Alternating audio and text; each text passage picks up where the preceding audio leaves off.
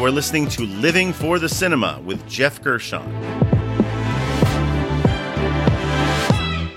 I am a cinema enthusiast of all genres, here to discuss with you one film every episode. The good, the bad, and the ugly of what makes each film unique. And just as a warning, these films might be in theaters now, or they may be from 10, 20, 30 years ago. But regardless, there's a strong possibility that I will be revealing spoilers. I might give away the plot or the ending in this review, so just be warned.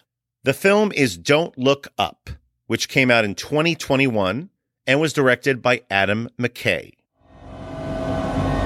This is not real. This is not real. This is not real. This isn't happening. Kate, tell me this isn't really happening. I hear there's something you don't like the looks of. We discovered a very large comet. Oh, good for you. It's headed directly towards Earth. This comet is what we call a planet killer. At this exact moment, I say we sit tight and assess. Sit tight and assess? Sit tight. And then assess. The sit tight part comes first, then you gotta digest it. That's the assessment period. You know that girl from Live TV said we're all gonna die? No. You'll never take me alive! There it is!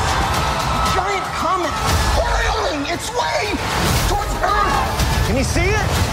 I can't! My head is in a bag! I did have the FBI put that bag over your head. They don't do that. The CIA does, but I made them do it. You know, I had a feeling. It's a good feeling, because that is what I did, and it was very funny and cool.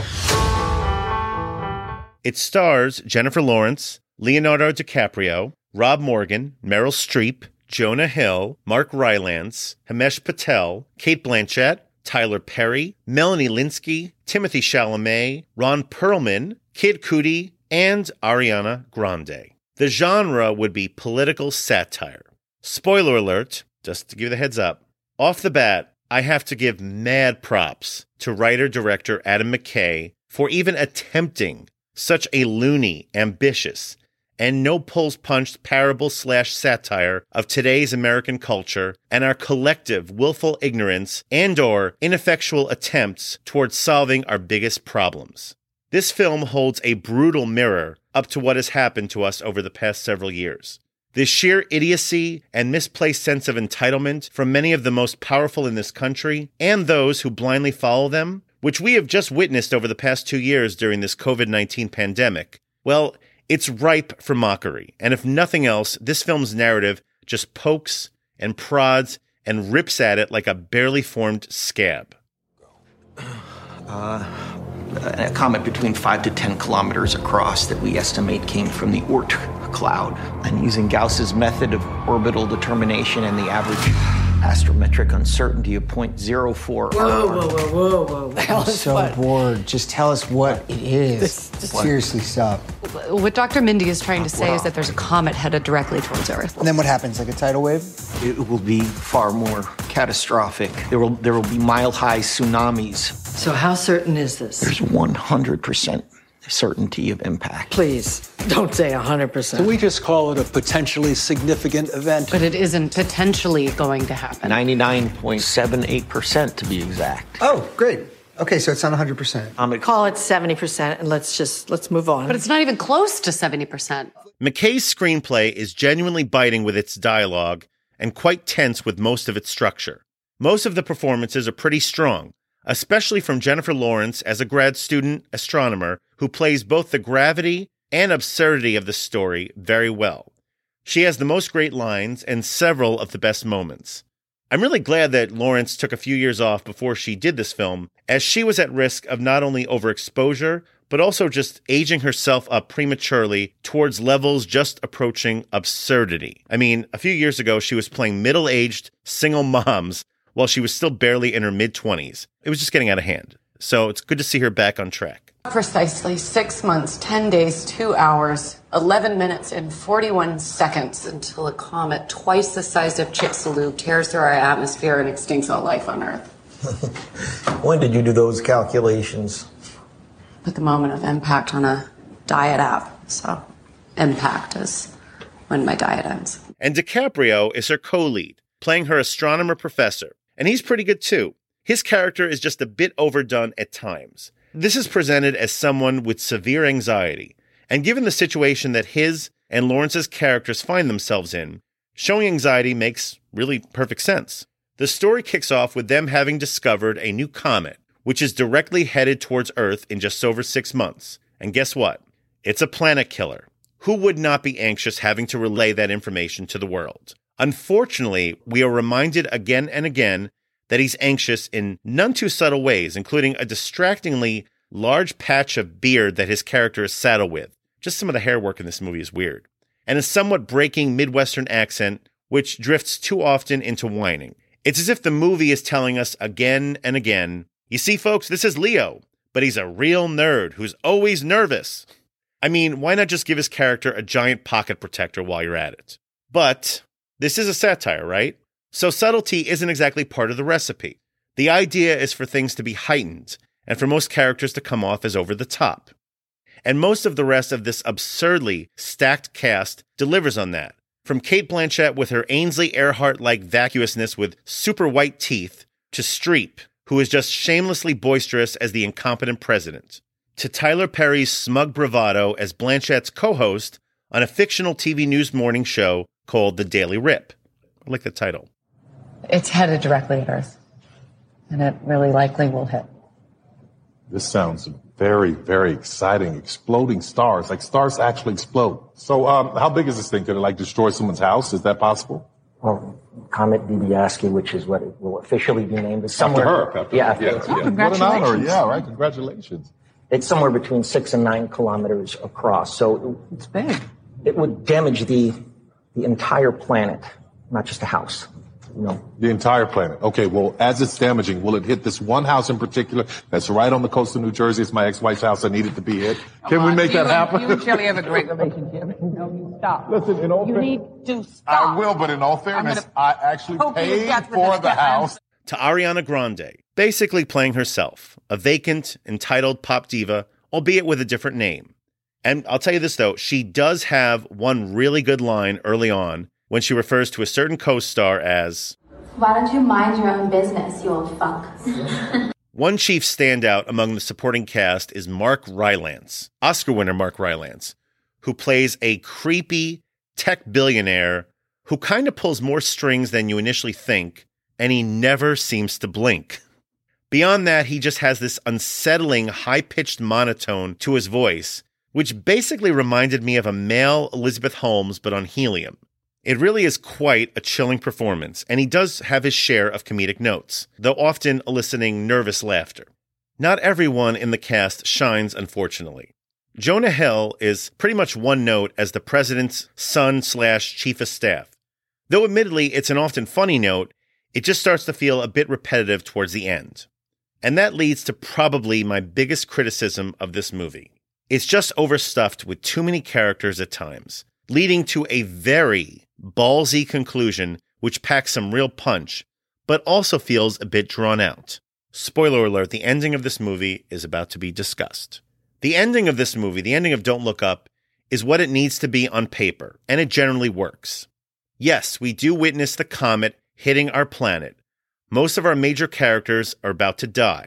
There's mass destruction, the works.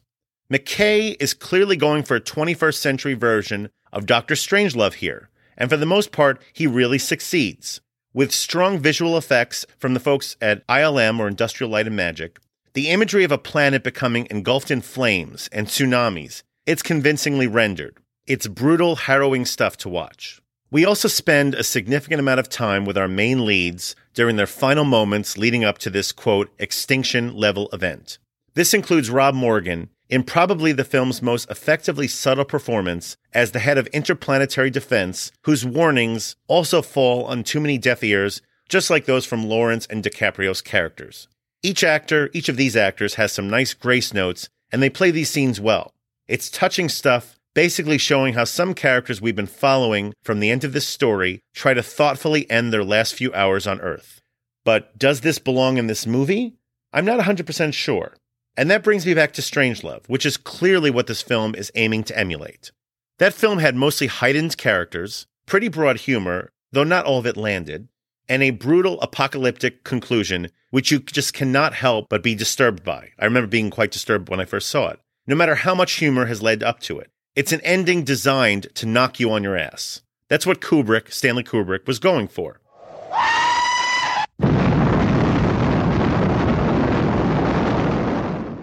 I like this movie, and I appreciate what it's going for as well. But honestly, I'm just not sure if it lands in the same way as Dr. Strangelove, which admittedly is setting the bar kind of high. That movie's considered a classic. One simple reason for this. Dr. Strangelove was barely 90 minutes long, while Don't Look Up runs 135 minutes. Yep, whereas that nuclear montage for the 1964 film set to the song We'll Meet Again, it lasted for not even 2 minutes. Don't Look Up concludes with an extended sequence of chaos and destruction, which goes on for probably at least 20 minutes. We revisit several characters during their last moments, and there are quite a few of them. It starts to feel drawn out, and it possibly loses some of its power. I found myself very affected by what was happening on screen, but I have to be honest, I also found myself at times just admiring the CGI. It's hard for me to fault Adam McKay for this, but it feels like this was a director who found himself fortunate enough to have this massive A-list cast plus top-flight resources to visualize some crazy stuff. And he just had to show all of it. Less is sometimes more, and it feels to me that if a few characters were excised, and if about 20 minutes were cut out, Don't Look Up had the potential to be a film for the ages, a true masterpiece. With repeated viewings, as I plan to see this film again, and just so much to chew on, I can honestly see this film going in two directions. It might feel stronger, or it might feel more bloated. It's just too soon to tell. As it is right now, having just seen it once in theaters, it's a pretty strong movie overall, which kept me engaged throughout, laughing at times, intentionally disturbed at others, and I'm truly grateful that it was made in the first place. That brings me to the categories. The first category would be the best needle drop. This is the best song cue or piece of score used throughout the runtime of the film, because music is essential to film. Nicholas Britell composed the score for this film.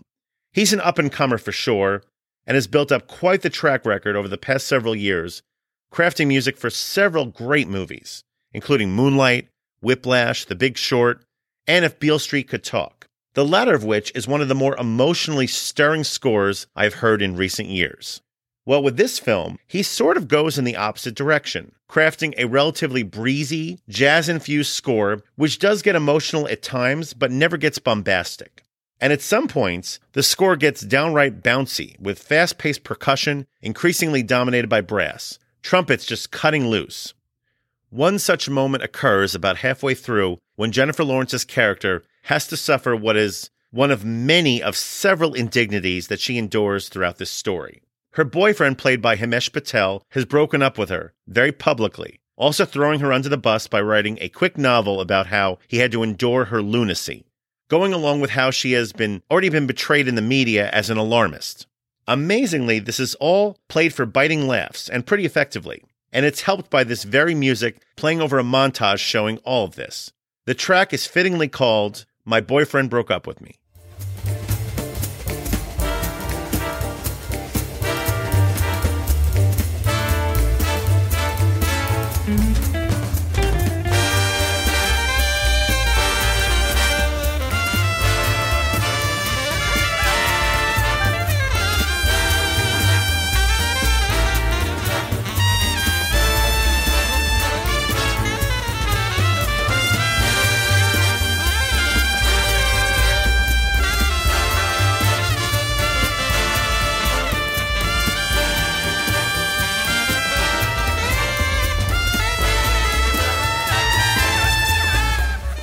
And that brings me to the next category, and the next category would be wasted talent. This is the most underutilized talent involved with the film. Now, I love Ron Perlman, but what is he doing in this movie? He's pretty much playing a one-joke character. He's a heroic military veteran leading the mission to destroy the comet. He's also overtly racist in everything he says, and we are pretty much just left waiting for the punchline. There is no punchline to this. Of all of this film's attempts at genuinely biting humor, his moments just don't land for me, and he's pretty much wasted. Now back to the conclusion of this movie. We see more than just mass destruction and characters signing off. we also see the world spinning into chaos as this extinction-level event approaches. And wow, there is at least one shot which just made my jaw drop, seeing this in theaters. As I have only seen this on a big screen and I can't rewatch it via streaming yet, I'm not 100% sure that this is what I think it is, but basically we're panning over a city with rioting in the streets, and the camera takes us briefly over the rooftop of one high-rise where it looks like there is a dimly lit mass orgy or mass suicide, or maybe both. Regardless, from a distance, there seems to be a large number of naked bodies, possibly draped over each other in some kind of red light. Now, there is really nothing titillating about this. It's just truly disturbing stuff, showing effective visualization of society just breaking down, made all the more effective by its vagueness, because I couldn't quite tell what I was looking at. Now, does this imagery belong within a rollicking, quote, satire like this is supposed to be? I'm honestly not sure, but it really packs a punch, as do several other shots from outer space which lead into the closing credits. But among so many other upsetting things in this movie, so many upsetting images, nothing gutted me like that shot of the high-rise rooftop. And that's your trailer moment. And that brings me to the final category, which would be the MVP, the person or people who are most responsible for the success of this film. Once again, I have to tip my hat to Adam McKay for just going for it, resulting in one of the most brutal satires I have ever watched. McKay's best overall film still remains for me The Big Short, which came out about 6 years ago. And talk about a film which made me laugh at times, but also got me very angry for much of its runtime. This is such a tough balance to pull off. And while I don't think that balance is achieved quite as successfully this time around, he still brings that unique mix to a story that, honestly, in most other hands could have just been downright unwatchable. This film has a lot of powerful things to say, and that it manages to entertain while doing so is no small feat. I just wish it was tighter and a bit funnier. But given that he was taking on such a large-scale story and that he mostly succeeded, McKay is undoubtedly the MVP. So sorry. I'm sorry. Are we not being clear? We're trying to tell you that the entire planet is about to be destroyed. Okay. Well, it's, just something we do around here. We just keep the bad news light. Right. It helps the medicine go down. And speaking of medicine, tomorrow we've got a two-part... Well, maybe the destruction of the entire planet isn't supposed to be fun. Maybe it's supposed to be terrifying and unsettling. Oh, please don't do that. And you should stay up all night, every night, crying when we're all 100% for sure gonna fucking die. My rating for Don't Look Up would be 4 stars out of 5. Don't Look Up is not for everyone. Not only does it portray the end of our planet, but there's a lot of biting content which might just hit too close to home for some people. Seriously, if you have spent any time on Facebook, there is very little irredeemable behavior or insensitive dialogue portrayed in this movie which seems that far-fetched. Honestly, whether you lean right or left, this movie is just liable to piss you off. And movies or any art form always have the potential to do that. Great art can and should elicit strong feelings at times. This is a strong movie, which I will need to revisit, and I would recommend it for anyone who's prepared to watch it with that emotional component in mind. If you're looking to watch Don't Look Up, it's currently streaming on Netflix. And that ends another earth-shattering review. Please like, subscribe, and share the Living for the Cinema podcast, and follow and like us on Facebook, Instagram, and Letterboxd. And join us next time for another review from Living for the Cinema.